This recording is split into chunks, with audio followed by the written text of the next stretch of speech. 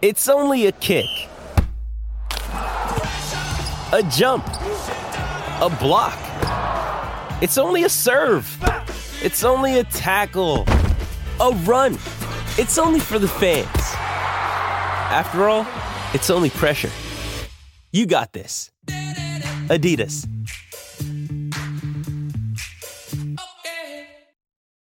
When you need mealtime inspiration, it's worth shopping Kroger, where you'll find over 30,000 mouth-watering choices that excite your inner foodie. And no matter what tasty choice you make, you'll enjoy our everyday low prices, plus extra ways to save, like digital coupons worth over $600 each week. You can also save up to $1 off per gallon at the pump with fuel points. More savings and more inspiring flavors make shopping Kroger worth it every time. Kroger, fresh for everyone. Fuel restrictions apply.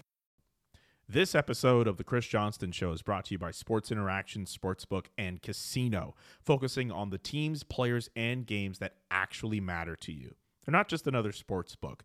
They have a brand new betting platform with even more ways to bet, including same-game parlays. So if you're trying to bet on the barn burner of a Thursday night football game that will feature the Chicago Bears and the Carolina Panthers. Yes, I said barn burner with a straight face. It's an absolute game changer. Or hey, maybe you're going to watch the Edmonton Oilers San Jose Sharks.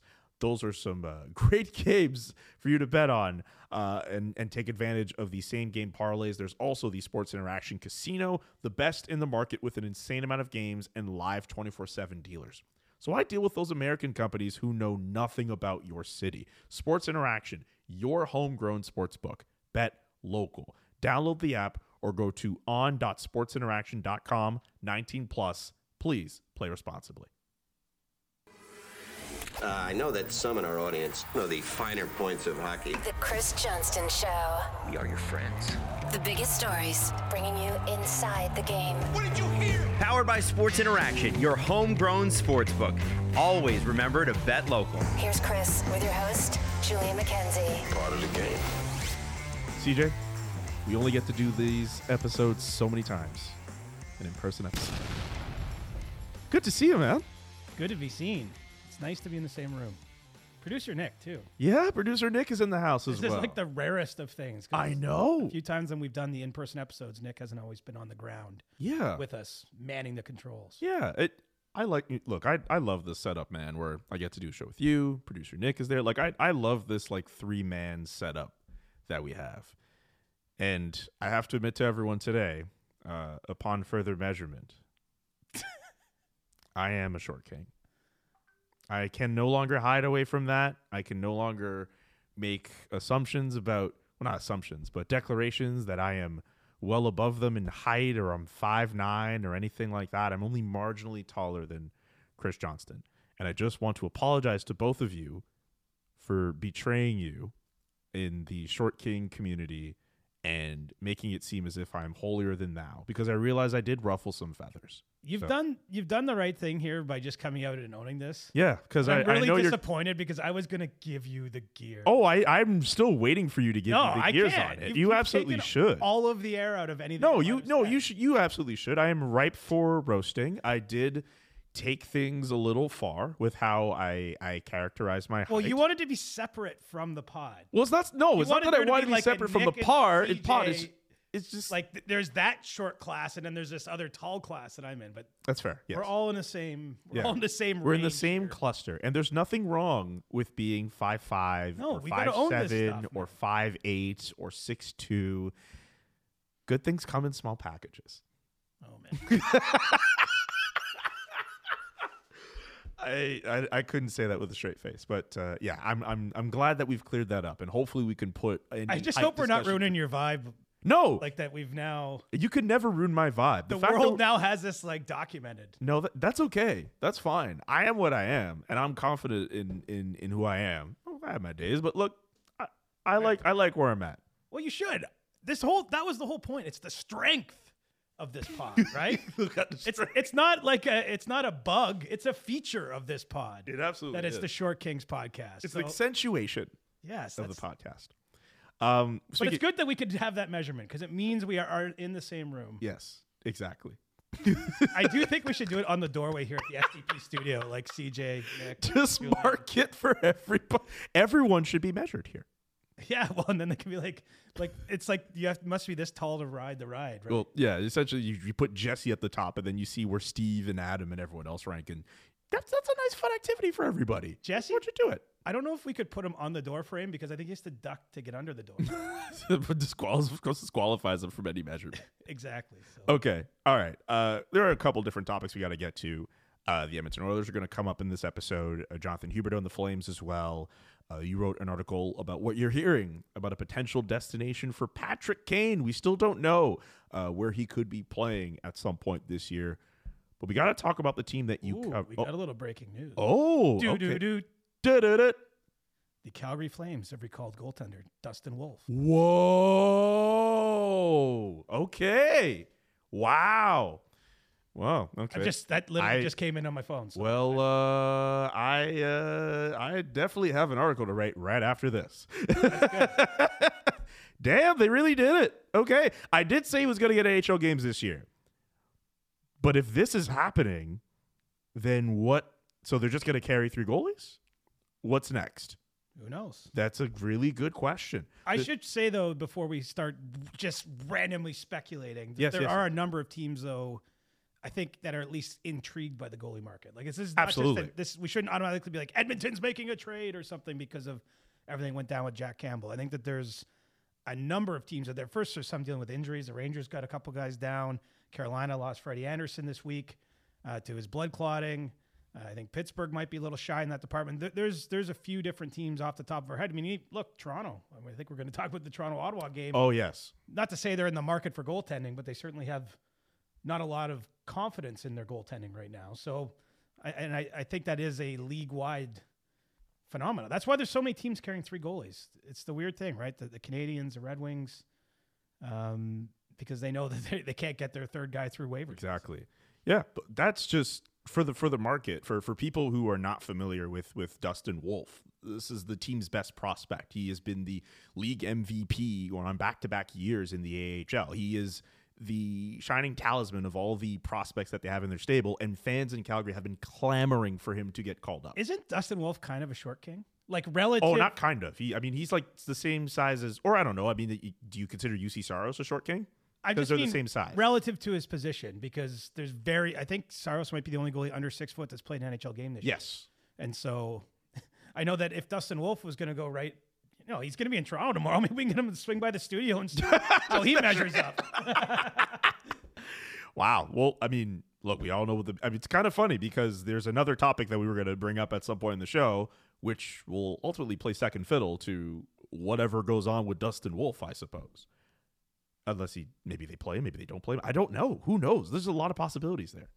Yeah, I mean, this is so dated. I mean, the cool part about breaking news during the show, it's like, whoa, this is cool for us. Like this actually, so it's neat for us because this has just come out. Yeah. But we have no extra information other than a press release sent by the team at this point in time. No. I would say this though. My first instinct says you do not call up a third goaltender to not play him. Now, it doesn't mean he's playing in Toronto because there's back-to-backs this weekend. Correct. There's Toronto, then Ottawa, and then they have a couple days, then they're playing the Canadiens. So you're probably going into Friday, Saturday, not starting the same goalie on the same night. Yes. But I would be surprised if they were calling him up and not playing him one of Friday or Saturday. Yeah.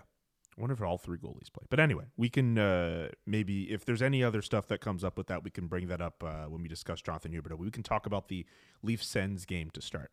I was on the plane for most of that game. I watched the highlights. There was like one clip shared in our group chat where I think on the TNT broadcast, they're calling the game, and then Paul Bissonnet's like, hey, they got to fix the defense, and then they get scored on as he's talking about it. You saw the game. What did you make of the Leafs defense? Well, I mean, look, the game was a big game. It's a national game in Canada.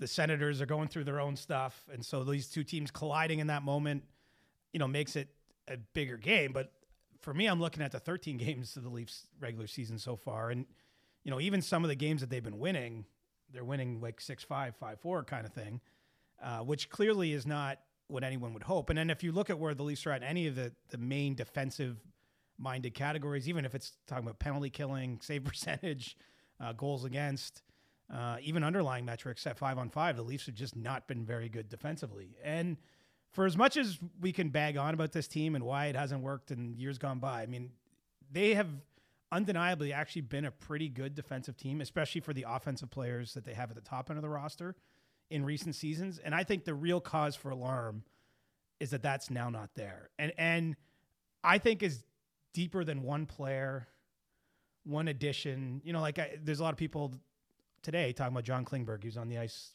4 goals against. So, I mean, that's going to get you noticed in a market like Toronto when the team's struggling, when the coach comes out after the game and says that their defensive problems, I think, are, quote, out of control. And they have to protect John Klingberg. Well, but the truth is they do.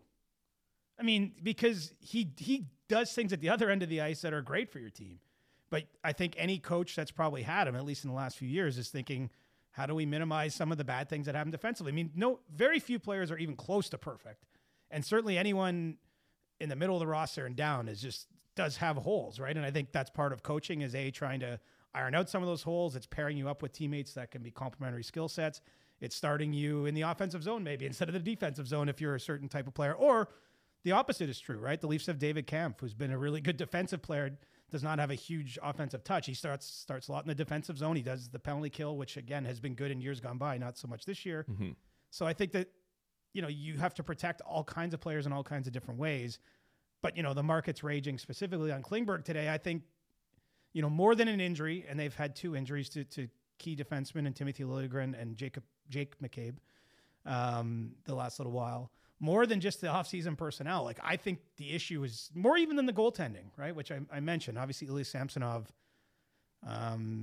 just as he's been not good. He's been terrible this year. It looks like Joseph Woll had his first bad game yesterday. He's had that was his worst game, I would say. But he's also been spectacular. Yeah, he's such an unproven thing. I mean, that I'm not making any bold declarations on where Joseph Woll is, but I think the whole point is he may very well be the Leafs goalie of the future and even maybe the present. But I don't think anyone should just expect him to take over right now and just be great constantly. I mean, he's unproven. Right now that actually was, I think it was his 8th appearance this season. It's the most he's ever played in any given NHL season of his career. So we're talking about a very young player. And so the problem here is that the issues are deeper than all of those things though. This is a collective issue. And that is what is setting off alarm bells in the management offices, in the coach's office at Scotiabank Arena. It's not, this one player isn't working out or we have to protect them. Or it's not even just, the goaltender all of a sudden turned into a pumpkin this year. What's going on?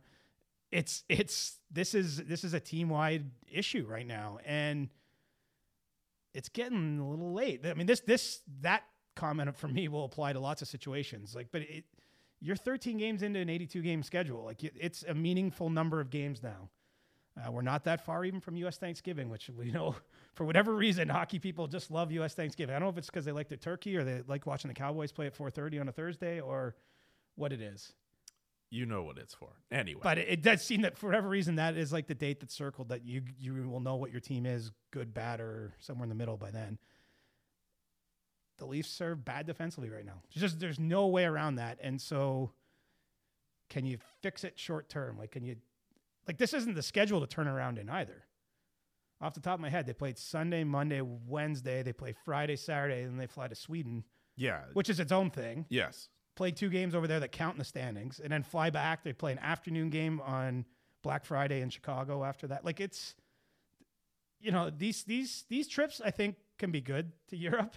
But they are a distraction, right? There's just a lot of stuff going on. I'm sure, especially there's a number of Swedish players in the Leafs roster just dealing with that. Even just the logistics of the travel and the body clock. I mean, there's 4 teams going here. There's 2 teams that went to Australia, in LA and Arizona before this season. I'm not saying feel bad for the Leafs, but the point is that it's if things aren't going well, I think it almost feels worse when you got to deal with all that stuff. So what do you do? I don't know what you do because I've seen people say maybe it's time we fire Sheldon Keefe, the guy you just extended to a new contract this offseason.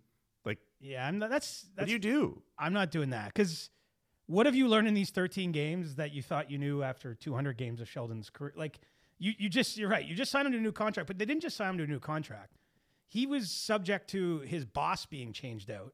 He had a new boss. He had 17 hours worth of interviews with Brad Treliving before he was even known that he would come back. It was an open question back on May 31st, June 1st. when the GM switch was made. Like, is Sheldon back? Like, Brad Treliving's very first press conference in Toronto was like, it's not a guarantee. We got to see what happens here. So you've earned his trust over the course of all that offseason work. You got the extension. I don't think it doesn't make sense to me, the coaching change. What you would want to do if you're Treliving is make a trade. But, we saw actually 2 trades yesterday. The Minnesota Wild involved in both, sending out a defenseman, Kalen Addison, and bringing in Zach Bogosian. Mm-hmm. Not a lot of trade activity, though, generally speaking, right now. And the Leafs are among the teams that have no cap flexibility. And there's so many teams like that. I don't know that option is really there, reasonably speaking. And, they don't have an ability to carry a lot of extra skaters. So you're more or less stuck with your lineup. I know they've been moving some depth defensemen in and out with these injuries, but I think you challenge your players. That's if you go down the checklist, you challenge the players, and I think you try to make some kind of trade. I'd say the same thing for Edmonton and Toronto. If I could, and I'm not in Treliving's shoes or Ken Holland's shoes in Edmonton, but I think you try to make some kind of roster-altering move. Now, Edmonton played a big card by putting Jack Campbell through waivers, sending him to the AHL. And we'll get to that. Yes, we'll get to that. But I don't see a similarly big card for the Leafs to play short-term. You're just trying to figure it out internally. And I think, there's no rosy picture being put on this. Like, I think Sheldon himself said, look, we've had some slow starts in the past. Like, this is different than before. Like, the Leafs think it's different. Like, I think there is real worry there. Whereas in some, previous years, basically this team, for whatever reason, has always just had sort of like meh Octobers. Yeah. And then last year, I think they went 11-1-3 in November. And they were never in danger of missing the playoffs from that point on. This feels like the kind of year where this is going to be a playoff chase. And you're seeing, Detroit's had a pretty strong start in the Atlantic. Ottawa, as I was saying on the panic-o-meter, I'm not freaking out just yet about Ottawa. They're 5-6. Yeah. So they got games to make up here, but they're not that far behind the Leafs, certainly. I think Buffalo is still an interesting team. Obviously, Boston has come out gangbusters. It doesn't matter who wears a Bruins sweater, just somehow they win every game. Like, they're like 75-13 in the last two, like last season and this year. 10-1-1 record at the time of this recording. But what was their record last year? They lost 12 games, I think. It was just they have the best regular season record ever. They're literally like 75-13 since the start of last season. And I don't mean this as a slight at any of the players, but look at their roster now. It's not what first of all, they've been missing Charlie McAvoy because of his suspension. Yes. They got Mason Lowry in there. I think that's how you say it. Let's stick with it. Yeah. But, James Van Riemsdyk's playing pretty high up their lineup. Like, they're patching things in. Matthew Poitras is doing his thing over there. Yeah, but I'm giving JVR a little credit here, too. He's had a pretty good start. But I'm just saying, anyway, I got out on a Bruins tangent. No, that's fine. By the way, I should mention, there's like the Leafs are in it, is all I'm saying. Like, I don't think that's a cruise to the playoffs kind of year. There's like a 6-point difference between Tampa Bay, who's second in the Atlantic, and the Ottawa Senators, who are last in that division. They're only 6 points behind the Tampa Bay Lightning in that division. And the Lightning, I will probably eat my words. I just feel like the Lightning aren't the Lightning of the last few years. Well, no, they're not. They have incredible individual talents. Kucherov has just been in beast mode the last week. Like, if you have him on a fantasy team right now, there's no chance you're losing the week. I know that much. No. And Stamkos off to a strong start point wise. But they don't have Vasilevsky in net. Not yet. Right. And they can probably survive another month, which is basically, 3 to 4 weeks from seeing Vasilevsky hopefully return from his offseason back surgery. It's still Tampa Bay, though. They're still well coached. They still have their top skill players are who they are. Andrei Vasilevsky, if he comes back and he's healthy enough, do you want to play them in a playoff series? I know they're not the same team of old. I still respect them enough to not want to ever, if I could face anyone else in that division in the playoffs, give me literally any other team aside from Tampa and maybe even Boston. But even then, I'd rather take Boston over Tampa. I got to say, they're like my favorite room to be in. There's like a swagger to them. And it's completely earned, right? You go to 4 Cup finals in 8 years and with a lot of the same core players. What's actually weird to see now is how many of their core guys have moved on, right? Yeah.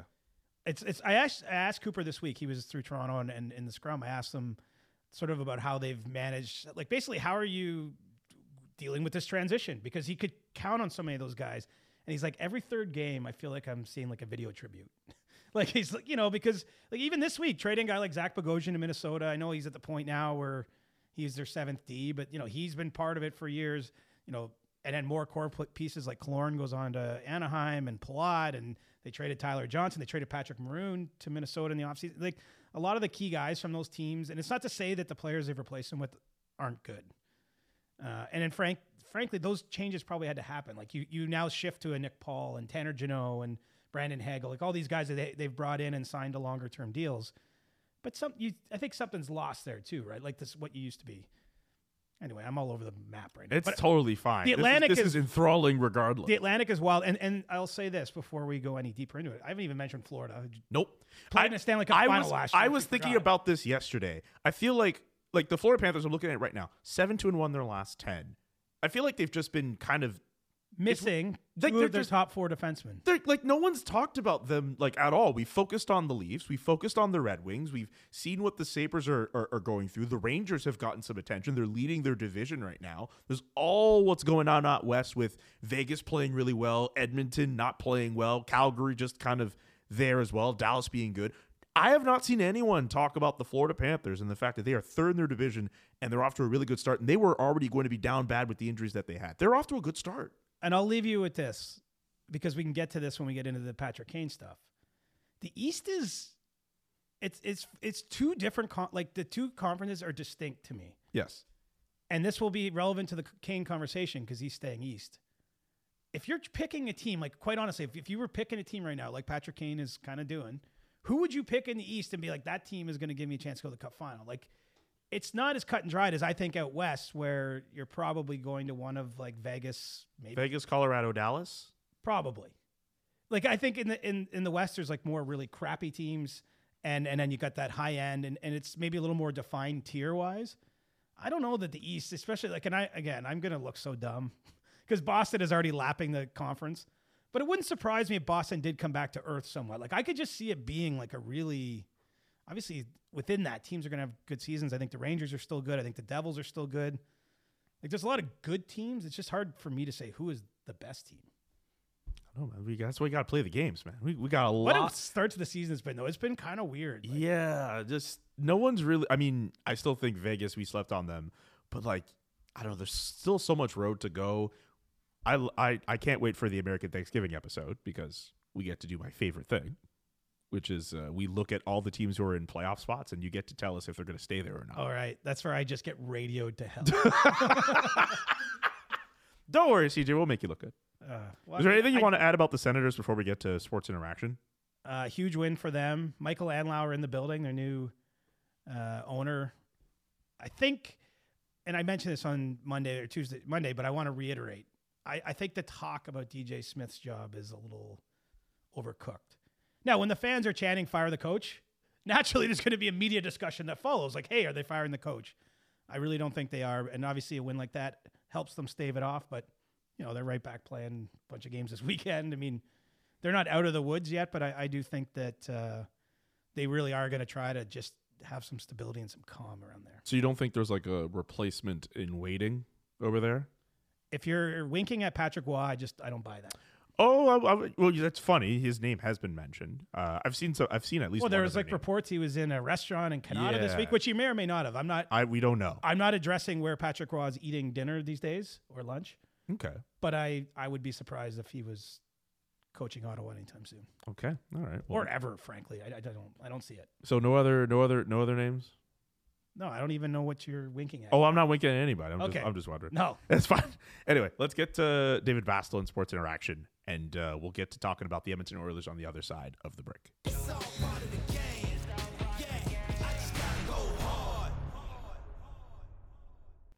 Welcome to You Can Bet That. David Bastel joining us from Sports Interaction. Remember to hit up sportsinteraction.com/SDPN for all of your gaming needs. DB, we're talking about coaches who could be fired, who could be the first one on the firing line in the NHL. Yeah, that's exactly it, Julian. First one to go. And right now, DJ Smith is the favorite at Sports Interaction. Despite that win against the Toronto Maple Leafs on Wednesday night, he is the 2-1 favorite to be the first to be let go. David Quinn's on that list. Craig Bruba's on that list. Jay Woodcroft's on that list. And I mean, outside of what Craig Berube is doing in St. Louis with the 500 record, CJ, those coaches are struggling right now, but there's also some coaches in there that you're not really expecting them to be let go because they're also first-year head coaches as well. Yeah, it's a tough one to figure. I mean, last year we actually didn't have that many in-season coaching changes. So, maybe we're due for a correction there. The one thing I'll point you to, though, is Steve Staios, the president and interim GM in Ottawa, has given a vote of confidence, so to speak, to DJ Smith. Has said that they want stability, that they're not looking for more change. So, read into that what you will. Maybe you take my face value. Maybe that's sort of a kiss of death sometimes in our industry when you're even asking the question. At San Jose, I think they're realistic about where they're at, but they've endured some tough losses. So maybe David Quinn's on a hot seat. But man, it's a tough job being a coach. The minute any team starts poorly, we immediately start speculating on the employment of the man behind the bench. Absolutely. SportsInteraction.com/SDPN for all of your gaming needs, all the best odds before game, in game, and the best props. SportsInteraction.com/SDPN. DB, thanks so much for joining us. Thanks, guys.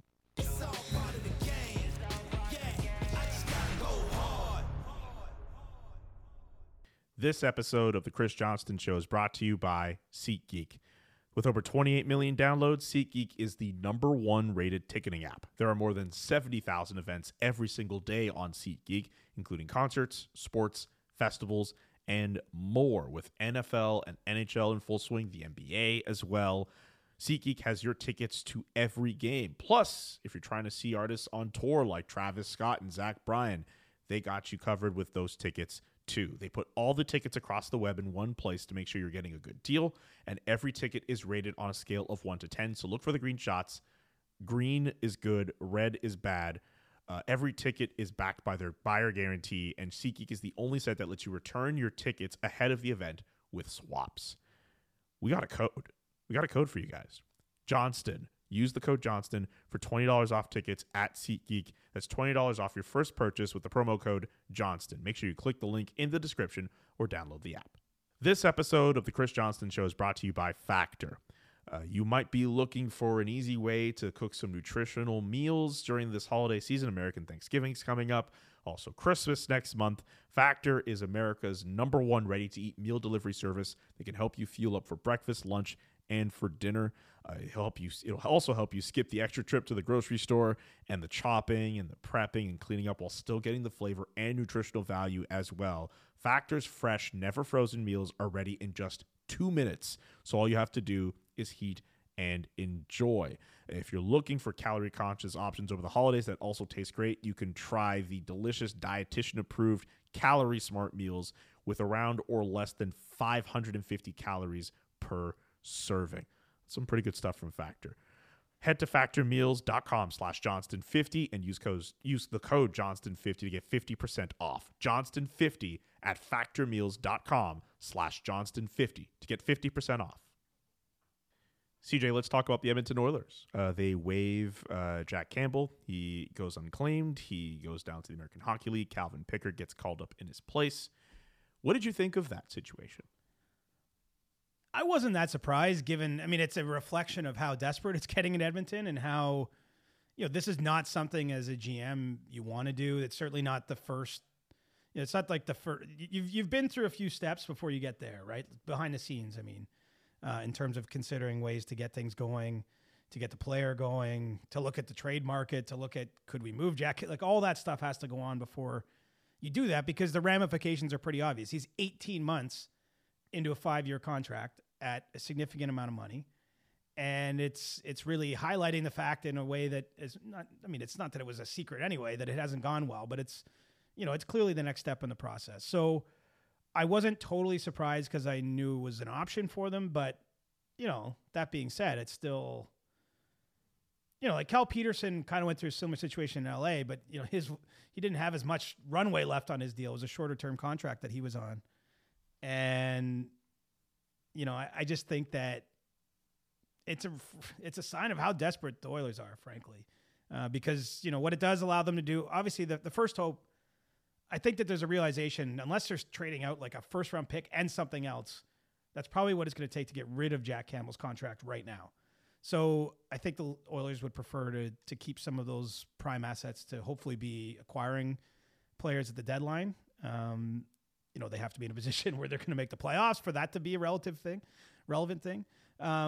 But with Campbell, I think the hope is that he can find himself. And remember, he's done this before. Like this, for those that are maybe newer to the Jack Campbell story, I mean, part of what was so tremendous about his rise in Toronto and in LA actually before that is that he was a top pick, wins, World Under 18 as Team USA's goalie. I believe he won a World Junior tournament as well. Played one NHL game as a top pick of the Dallas Stars, and was on an odyssey through the ECHL and the American Hockey League. And he found himself, and he found his game, and he got himself together. He rose up and became a great story in LA, and then ultimately moved on in Toronto and became the Leaf starter. Played a Game 7 for them. Was very hard on himself afterwards after losing to Montreal for one of the goals he let up. But, he did rebuild his whole professional career in the AHL once before. So I think Edmonton's hoping that can happen again. In the meantime, they bring up Calvin Pickard. He's played lots of NHL games, over 100. Was having a strong start to his season in the AHL, and they're now accruing cap space, basically because of the difference between the contracts and what they can bury in the minors salary-wise from Jack Campbell. And so onwards they go, and maybe Pickard's going to play games. I think more important. I mean, obviously he's going to play some games, but I don't know how much he'll play. I mean, Stuart Skinner's not playing very well either, right? They're other goaltenders. Yeah, so. both of their goaltenders, including Campbell and all this, their save percentages are below 900. Like it has not been a great time to be an Oilers goalie at this point. No, and like I sort of see the Oilers, it's like everything going wrong at once, kind of. Like it's very clear that Connor McDavid is not at 100%. And, obviously missed a couple games before returning for the Winter Classic. Heritage Classic. Sorry. All good. Heritage Classic. Yeah. They blend. But that's the problem with outdoor games, but that's a whole other topic in itself. But yeah, so Connor isn't at his best. Draisaitl's kind of gone through a down spell. Ekholm's been off to a difficult start to his season. Like just some of their key guys aren't at their best. The goaltending's falling apart. It's been an imperfect storm for Edmonton to start the year. And now they're one of the, this is what we do. Now that everyone's saying they need to replace the coach and all this sort of thing. I think that they would think about it. They have to consider everything. I mean, the one thing we maybe haven't said enough on this show, and I want to say it in big flashing lights. Okay.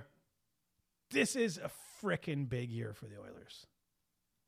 Like everything beyond this year, I'm not saying anything. I don't know what will happen. I don't have the crystal ball, but nothing is guaranteed beyond this season. And, on July 1st, 2024, I can tell you, we're going to be talking about what are they doing with Leon Draisaitl? Is he going to be signing an extension? Because he will be 1 year out from being a UFA. And if they're not signing him that day, can they afford to play it the way they say the Maple Leafs are playing it with William Nylander or the Flames are playing with Elias Lindholm? I don't know if they can with Draisaitl. Meaning, if he's not signing, they I think, would have to trade him. Anyway, we'll put that conversation off for another day because there's nothing to be advanced on that. There are Oilers fans listening to that segment who just a shiver has just passed through them now. But honestly, I'm not even inferring that he will be traded or won't sign I don't know what's going to happen. Absolutely. But still, just the idea that they have to even think about that. They know that for sure, but July 2024 is going to be a fascinating time. I'm just saying, if you're this year matters so much. Absolutely. And, I don't think it's lost with where they're sitting. But it's getting dangerous. Like I think they have to play at a 103-point pace right now, basically to qualify for the playoffs over the next 70-odd games, which of course they can do. And you know who they're playing tonight, right? San Jose. Could you imagine? I can imagine. I've imagined it. I sat around imagining what will happen if the Edmonton Oilers lose to San Jose. That's DEFCON 5 for me. That's panic button time. You can't. Don't you think it's already? I mean, I think you're fine. You might be sent down your DEFCON $5 million goalie. Yeah, but if you can't beat San Jose and I get it. Mike Greer came to talk to the players too, and they're not happy about allowing 10 goals in back-to-back home games. But if you have the team that's supposed to be a cup contending team and you can't beat San Jose, what are we doing here? Yeah, I mean, on some level, I think it's the best and worst thing for them. They've had a couple days. Well, because they've had a couple days off since the loss in Vancouver. Lots of time to prepare. It's not a back-to-back. You know what I mean? And they're going to play the worst team in the league. Okay, you by mean in that standpoint, yeah. So, in a way, you'd be like, this is the best case scenario for a team trying to find itself. Other than the fact that games on the road might be the one thing you say is not perfect about it. But San Jose did give up 20 goals in their own building in 2 games. So the Shark Tank is not the Shark Tank of old. And So I think that's a great scenario for Edmonton, but of course, us in the media doing what we do, we imagine like what would produce the most chaos, and that would be a Sharks win. I think in any way, shape, or form, like any way it goes down, even if Edmonton outshoots them 40-10 and loses 2-1 somehow, I still think that that's bad, even though every game you outshoot an opponent by that kind of margin, you should basically win. Yeah, if Edmonton doesn't win that game by more than like 3 goals. I'm not going to say that. Okay. If they win 3-2 in overtime, we're going to go like, whoa. Ugh, but I don't know about that. But if they win like 4-2. Dude, we're in the winning business at this point. I think you take a win where you can get it. If you're Edmonton, like you need look at the gap between them and Vegas. It's insane. And we don't need to standings watch too much this early in the year, but you can't help but notice things like that. So I just think any 2 points they can put in the bank, no matter how they put them in the bank, if you beg, borrow, or steal them, that still counts for something. But yeah, it's a tough situation too. Ken Holland's in the final year of his deal as a general manager. Yes. It feels like they're teetering on this axis of change, whether it's the roster or, an important person like them, the guy making the decisions about personnel on the team, the fact that 2 of the best players are getting closer and closer to the end of their contracts. They have a new president. I don't know. Very unsettled, and nothing feels better than winning.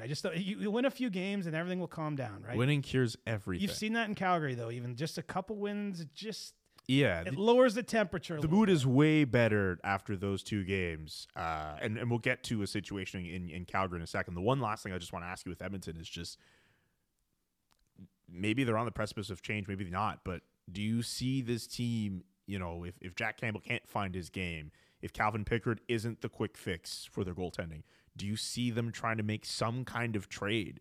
Like we've seen people online. I mean, those are just, I don't know. There's just rumors, but like I've seen people say like Jordan Binnington, like should they go for him? Like what do you think of that? I think because of the reasons I've mentioned, if you're the Oilers, you have to look under every rock and consider every possible thing. I don't know that those trades are out there for them, but I mean, I'm not dousing water on the idea. There's a lot of players in the league with Edmonton on a no trade list.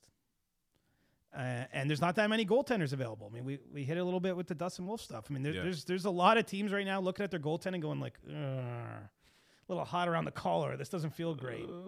And so I'm not saying they can't find a goalie, but I don't see an obvious answer out there for them. And so onwards we go. It's funny. We always get to the spot with a team that's struggling, right? It's like, what could they do? And we're only at November 9th. Is it 9th? It's November 9th today. Like it's just not a time generally where a team like saves its season with some massive trade. I mean, even those trades that Minnesota pulled off yesterday, I mean, with respect to the players involved, it's like they're 6th or 7th D. Like it's not fundamentally changing what they are. And what I think people are looking for in Edmonton is like they want some kind seismic. Of yeah. As you mentioned, this is an important year for them. So that's a big reason why they would want that change. And can they make a good trade under these conditions? Absolutely, because you're at. Do you think? I think it's hard to make a good trade. Oh no! I mean, I agree with you. I think the fact that they're playing, they're having the start that they are, like their assets are at a low, and I always find it's impossible when you are at a position where you need something done to come out of winners a trade. I was trying to agree with you. I didn't mean like, oh no, they could still win a trade. I mean, it's not impossible. I mean, it's not impossible. I mean, Ken Holland's done this job for how many years, right? Like he could find a way to make something work. Well, and it's funny, in Detroit, he was very much known, and it was a different NHL. Some of this was pre-salary cap, but he was known as a real wheeler and dealer, and someone who made a lot of deals all the time, was always in on all the big players. Oh yeah. Different league though. I mean, I'm not saying that just that he's lost his fastball. It's more that like the way business is done is a little different. But I do think, honestly, if it's not a big trade, if this continues, you're going to see more.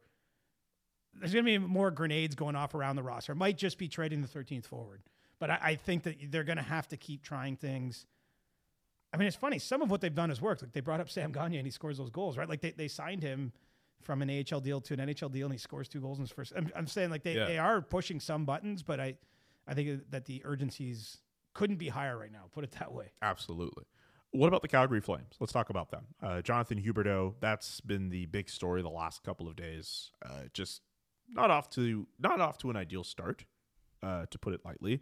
But the big story, obviously, he gets benched in the third period against the Nashville Predators. The Flames were down entering that third period. He sits, and they come back, and they win.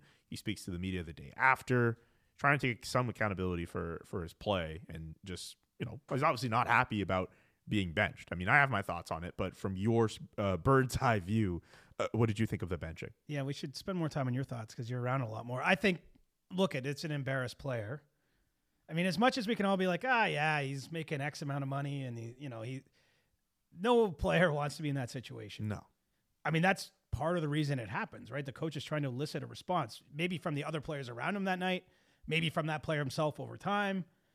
I mean, the one thing a coach can do is give or take away ice time. That's really, I mean, I get that they can yell and scream and do a bunch of other things, but like there's very few things that are more effective in terms of the coaching tools than the ice time thing. So, for Huberdeau, it's not gone well. I don't get the sense, we should be clear in case I don't know what's out there, because there's a lot of crazy stuff on the internet these days. There's a lot of crazy stuff. I don't think he has an issue with Ryan Huska or anything like that. Like, I don't think this is a personal situation. I really do think it's, the coach made a decision based on the way the player is underperforming in his eyes and is trying to send a message. And I think the player feels crappy about that. And that's where we're at. Like, I don't see it as any bigger than that. Now, it could get bigger than that. We'll see how it goes. But he did acknowledge that, he did talk to Ryan about that. And, right. I'm sure it went as well as it could have. But, yeah, could you imagine being in a situation like his where, I don't want to go all the way back to the beginning from the trade and all that, but we all know that was an issue in itself. But then you clearly don't get along with the last coach. And then you get a new guy in, and it still doesn't work. Like that, I don't know. I think if you're Jonathan Hubert, I feel bad for him.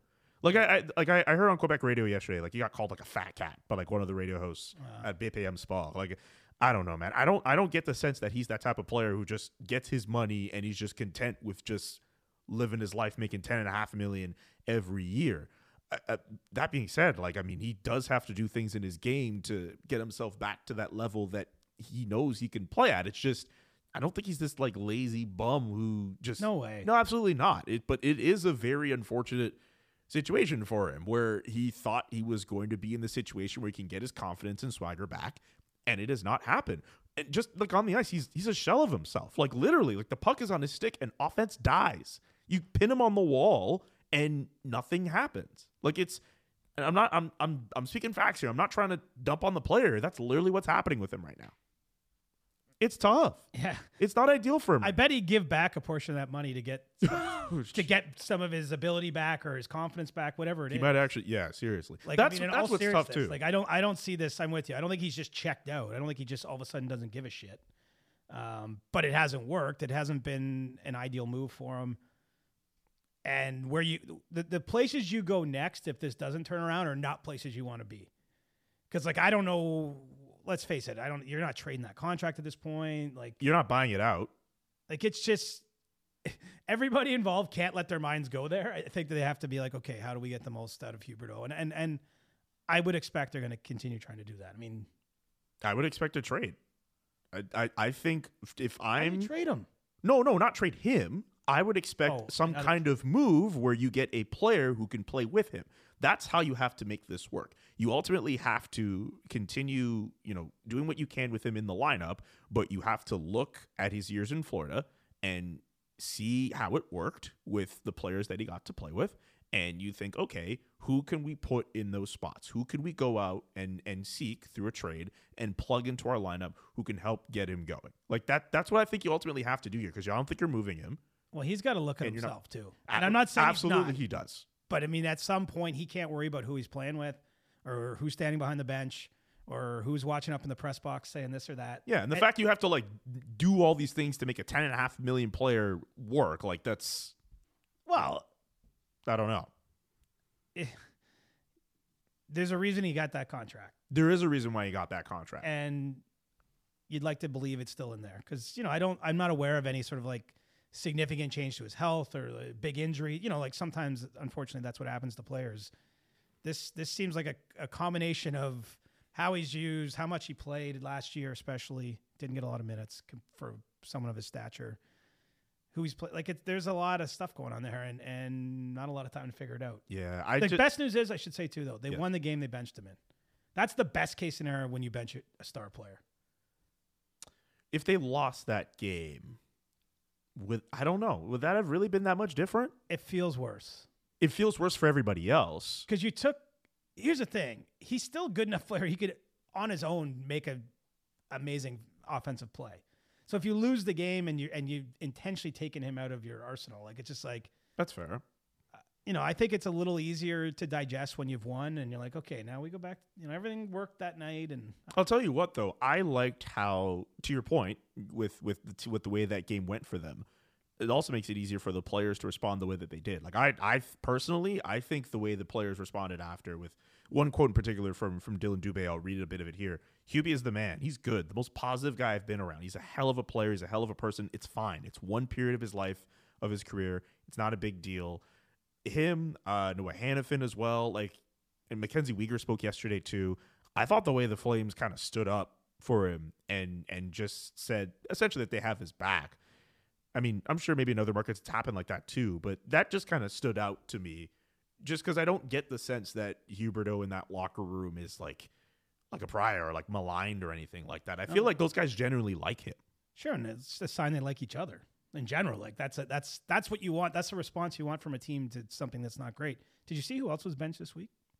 Well, a couple of days ago, I know Johnny Gaudreau was benched. Yes. And that's what I was alluding to with the crazy stuff, because there are people in Calgary right now who are like, oh, hey, maybe we should trade Gaudreau and for Huberdeau. I don't know if you saw too. I don't know if this is true or not. I never got to know his family like that, but like people were saying that like Gaudreau's uncle was like in someone's mentions and discussing the idea of trading for Johnny Gaudreau. Like it's crazy. That's what I mean by there's crazy stuff out there. Even if that's true, and I say this with respect, I've got some uncles, like they're not privy to knowing everything going on with me. They have no influence on my job, future, and security. Like they could say they want me to work for some outlet. I don't know. And at the risk of being totally wrong, and maybe Johnny's best friends with his uncle, he's probably not sharing all of everything in his mind. Anyway, let's but put crazy back in the drawer here. All that to say, like people in this market, I mean, every market, it's like that. They just get crazy, and I think it's not going to stop until Huberdeau ultimately plays better or the team plays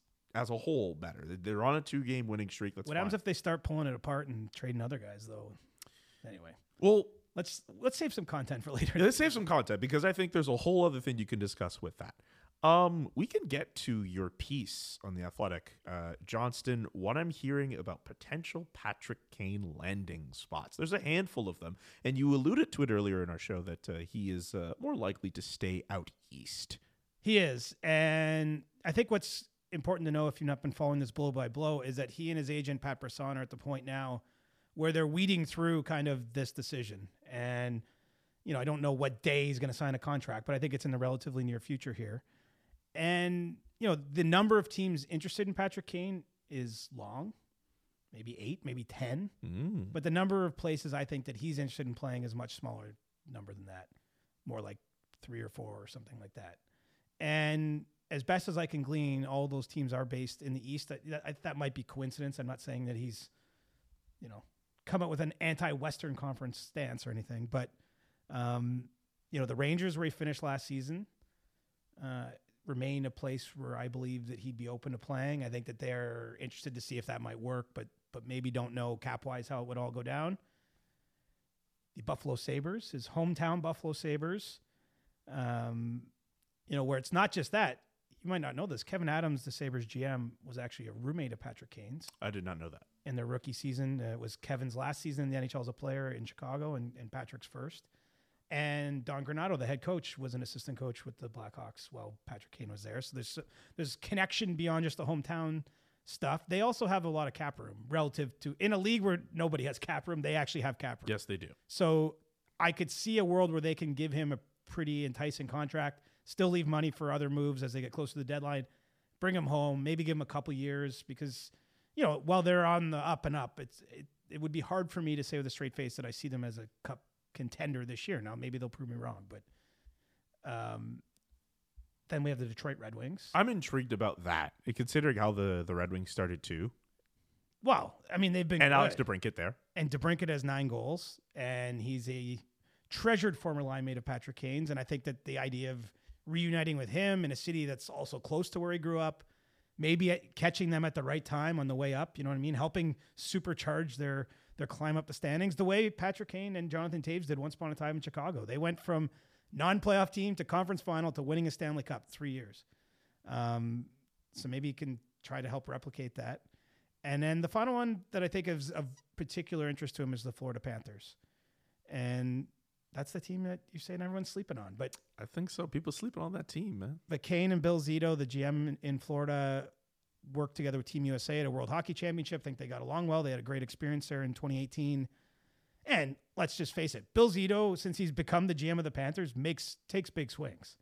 He's not afraid of the splashy move. Clearly not. And I think that, signing Patrick Kane and introducing him to a team that went to the Cup final last year that's weathering these injuries, that's kind of a splashy move. It doesn't hurt that he can offer that player a chance to live in South Florida, could have a favorable weather and tax situation, and, have some confidence, I think, that he's going to be on a team that's going to do everything it can to try to get, one series farther and win a cup. So those to me are the big four. I suppose there's always room for someone to come in and maybe put something in front of Patrick Kane that he hadn't thought would be there. I'm not going to say it has to be those four, but right where we're at today, my understanding is those are the four teams we should be watching. So there's one team you wrote on your list that you didn't mention as part of your four, the Toronto Maple Leafs. So they're a long shot, essentially.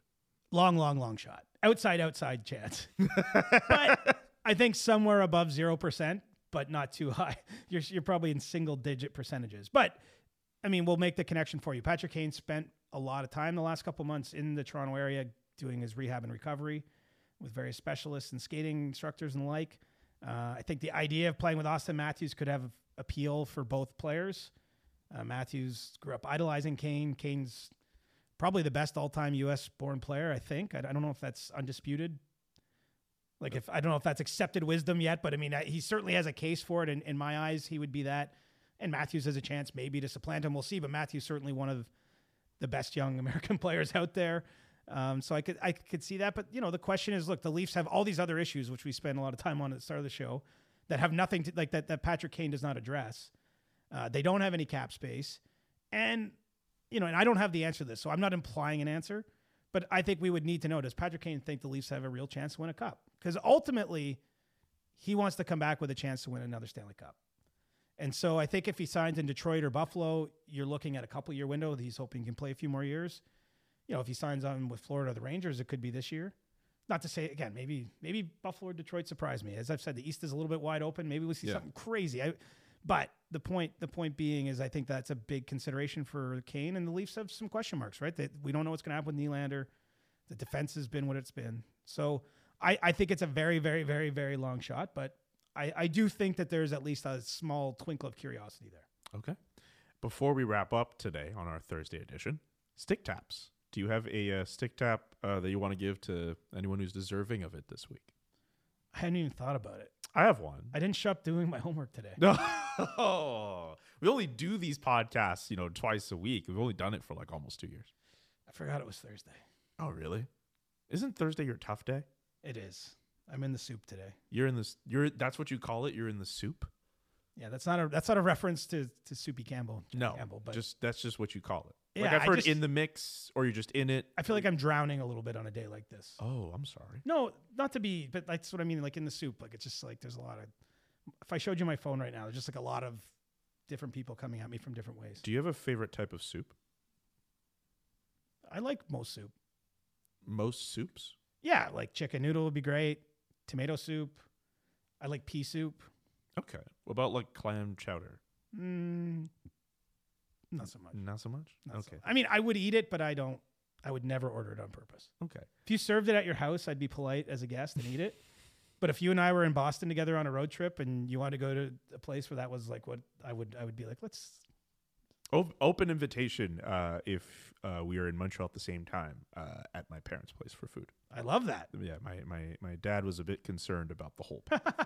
Okay. He was a bit concerned with that. My stick tap will go to my good friend Shireen Ahmed and her journalism class at Toronto Metropolitan University. I was just there before we got to recording. Got to, oh, wow.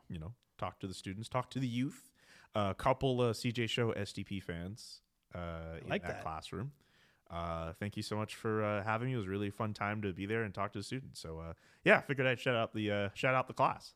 Well, I'll shout out Henrik Lundqvist, Yes. who will get lots of flowers in the coming days, is probably the headliner of this Hockey Hall of Fame class, first class and everything he did. And I'm also going to Sweden on Monday next week. So I have a Swedish frame of mind right now. So the King did everything he could but win a Stanley Cup. And I do have fond memories of something that he might not remember very fondly, but that 2014 Stanley Cup final against LA, where he was literally giving it his all. And this heartbreaking scene where they lose an overtime game, not the one that ultimately ended the series, but an earlier one in that series. And you could just feel him wearing it. Anyway, first class guy, and I'll give him my stick tap because I'm not going to be able to make the Hall of Fame ceremony because I will be on a plane to Sweden. Are you going to buy his cologne? I didn't know he has one, but I don't really wear cologne, if I'm being honest. Oh, really? You're not a cologne guy? No, I mean, I wear like deodorant. I put some beard oil in. I mean, like deodorant is a standard. I guess what I'm saying I would hope that you put on deodorant. I have some fragrance around me, but beard oil, I understand. I don't like spray, but like my beard oil does smell. Like that's probably the closest to cologne. So if he comes out with the beard oil, I'm in. Can you, for our listeners, tell everyone what beard oil you use? I actually don't know the name of it. You don't know the name of the beard oil you use? No. You just put on something on your beard and go? I have different products. My barber safe hooked me up with one like that he gave me one day, and then I have another one I buy. And so you just buy it. It doesn't. You have no idea what you put on your face. No. Come on, man. You are a magical. You know me. Being, you know man. me. You are a magical human being. I always enjoy doing these in-person shows.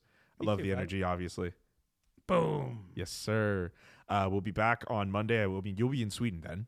So we'll figure something. We'll figure something out in terms of. We'll do a Monday show before I fly because I fly. Yeah. So we'll make something. But Thursday, I don't know. We're gonna have to navigate a 9-hour time zone or eight time zones. Anyway. Yeah. Jeez, all these time zones. Jeez. Okay. We'll figure something out. But get your questions in. We will do an Ask CJ for our next episode of the Chris Johnston Show. Subscribe to the podcast. However you listen to podcasts, subscribe to the SDPN YouTube channel. Hit up the Discord as well, and do all the fun things to be a part of the SDPN community. For CJ, I'm Julian. So long, and peace. The Chris Johnston Show. Powered by Sports Interaction, your homegrown sportsbook. Always remember to bet local. Inside the game twice a week. Follow Chris on Twitter @ReporterChris and follow Julian McKenzie @JK and McKenzie. The Chris Johnston Show.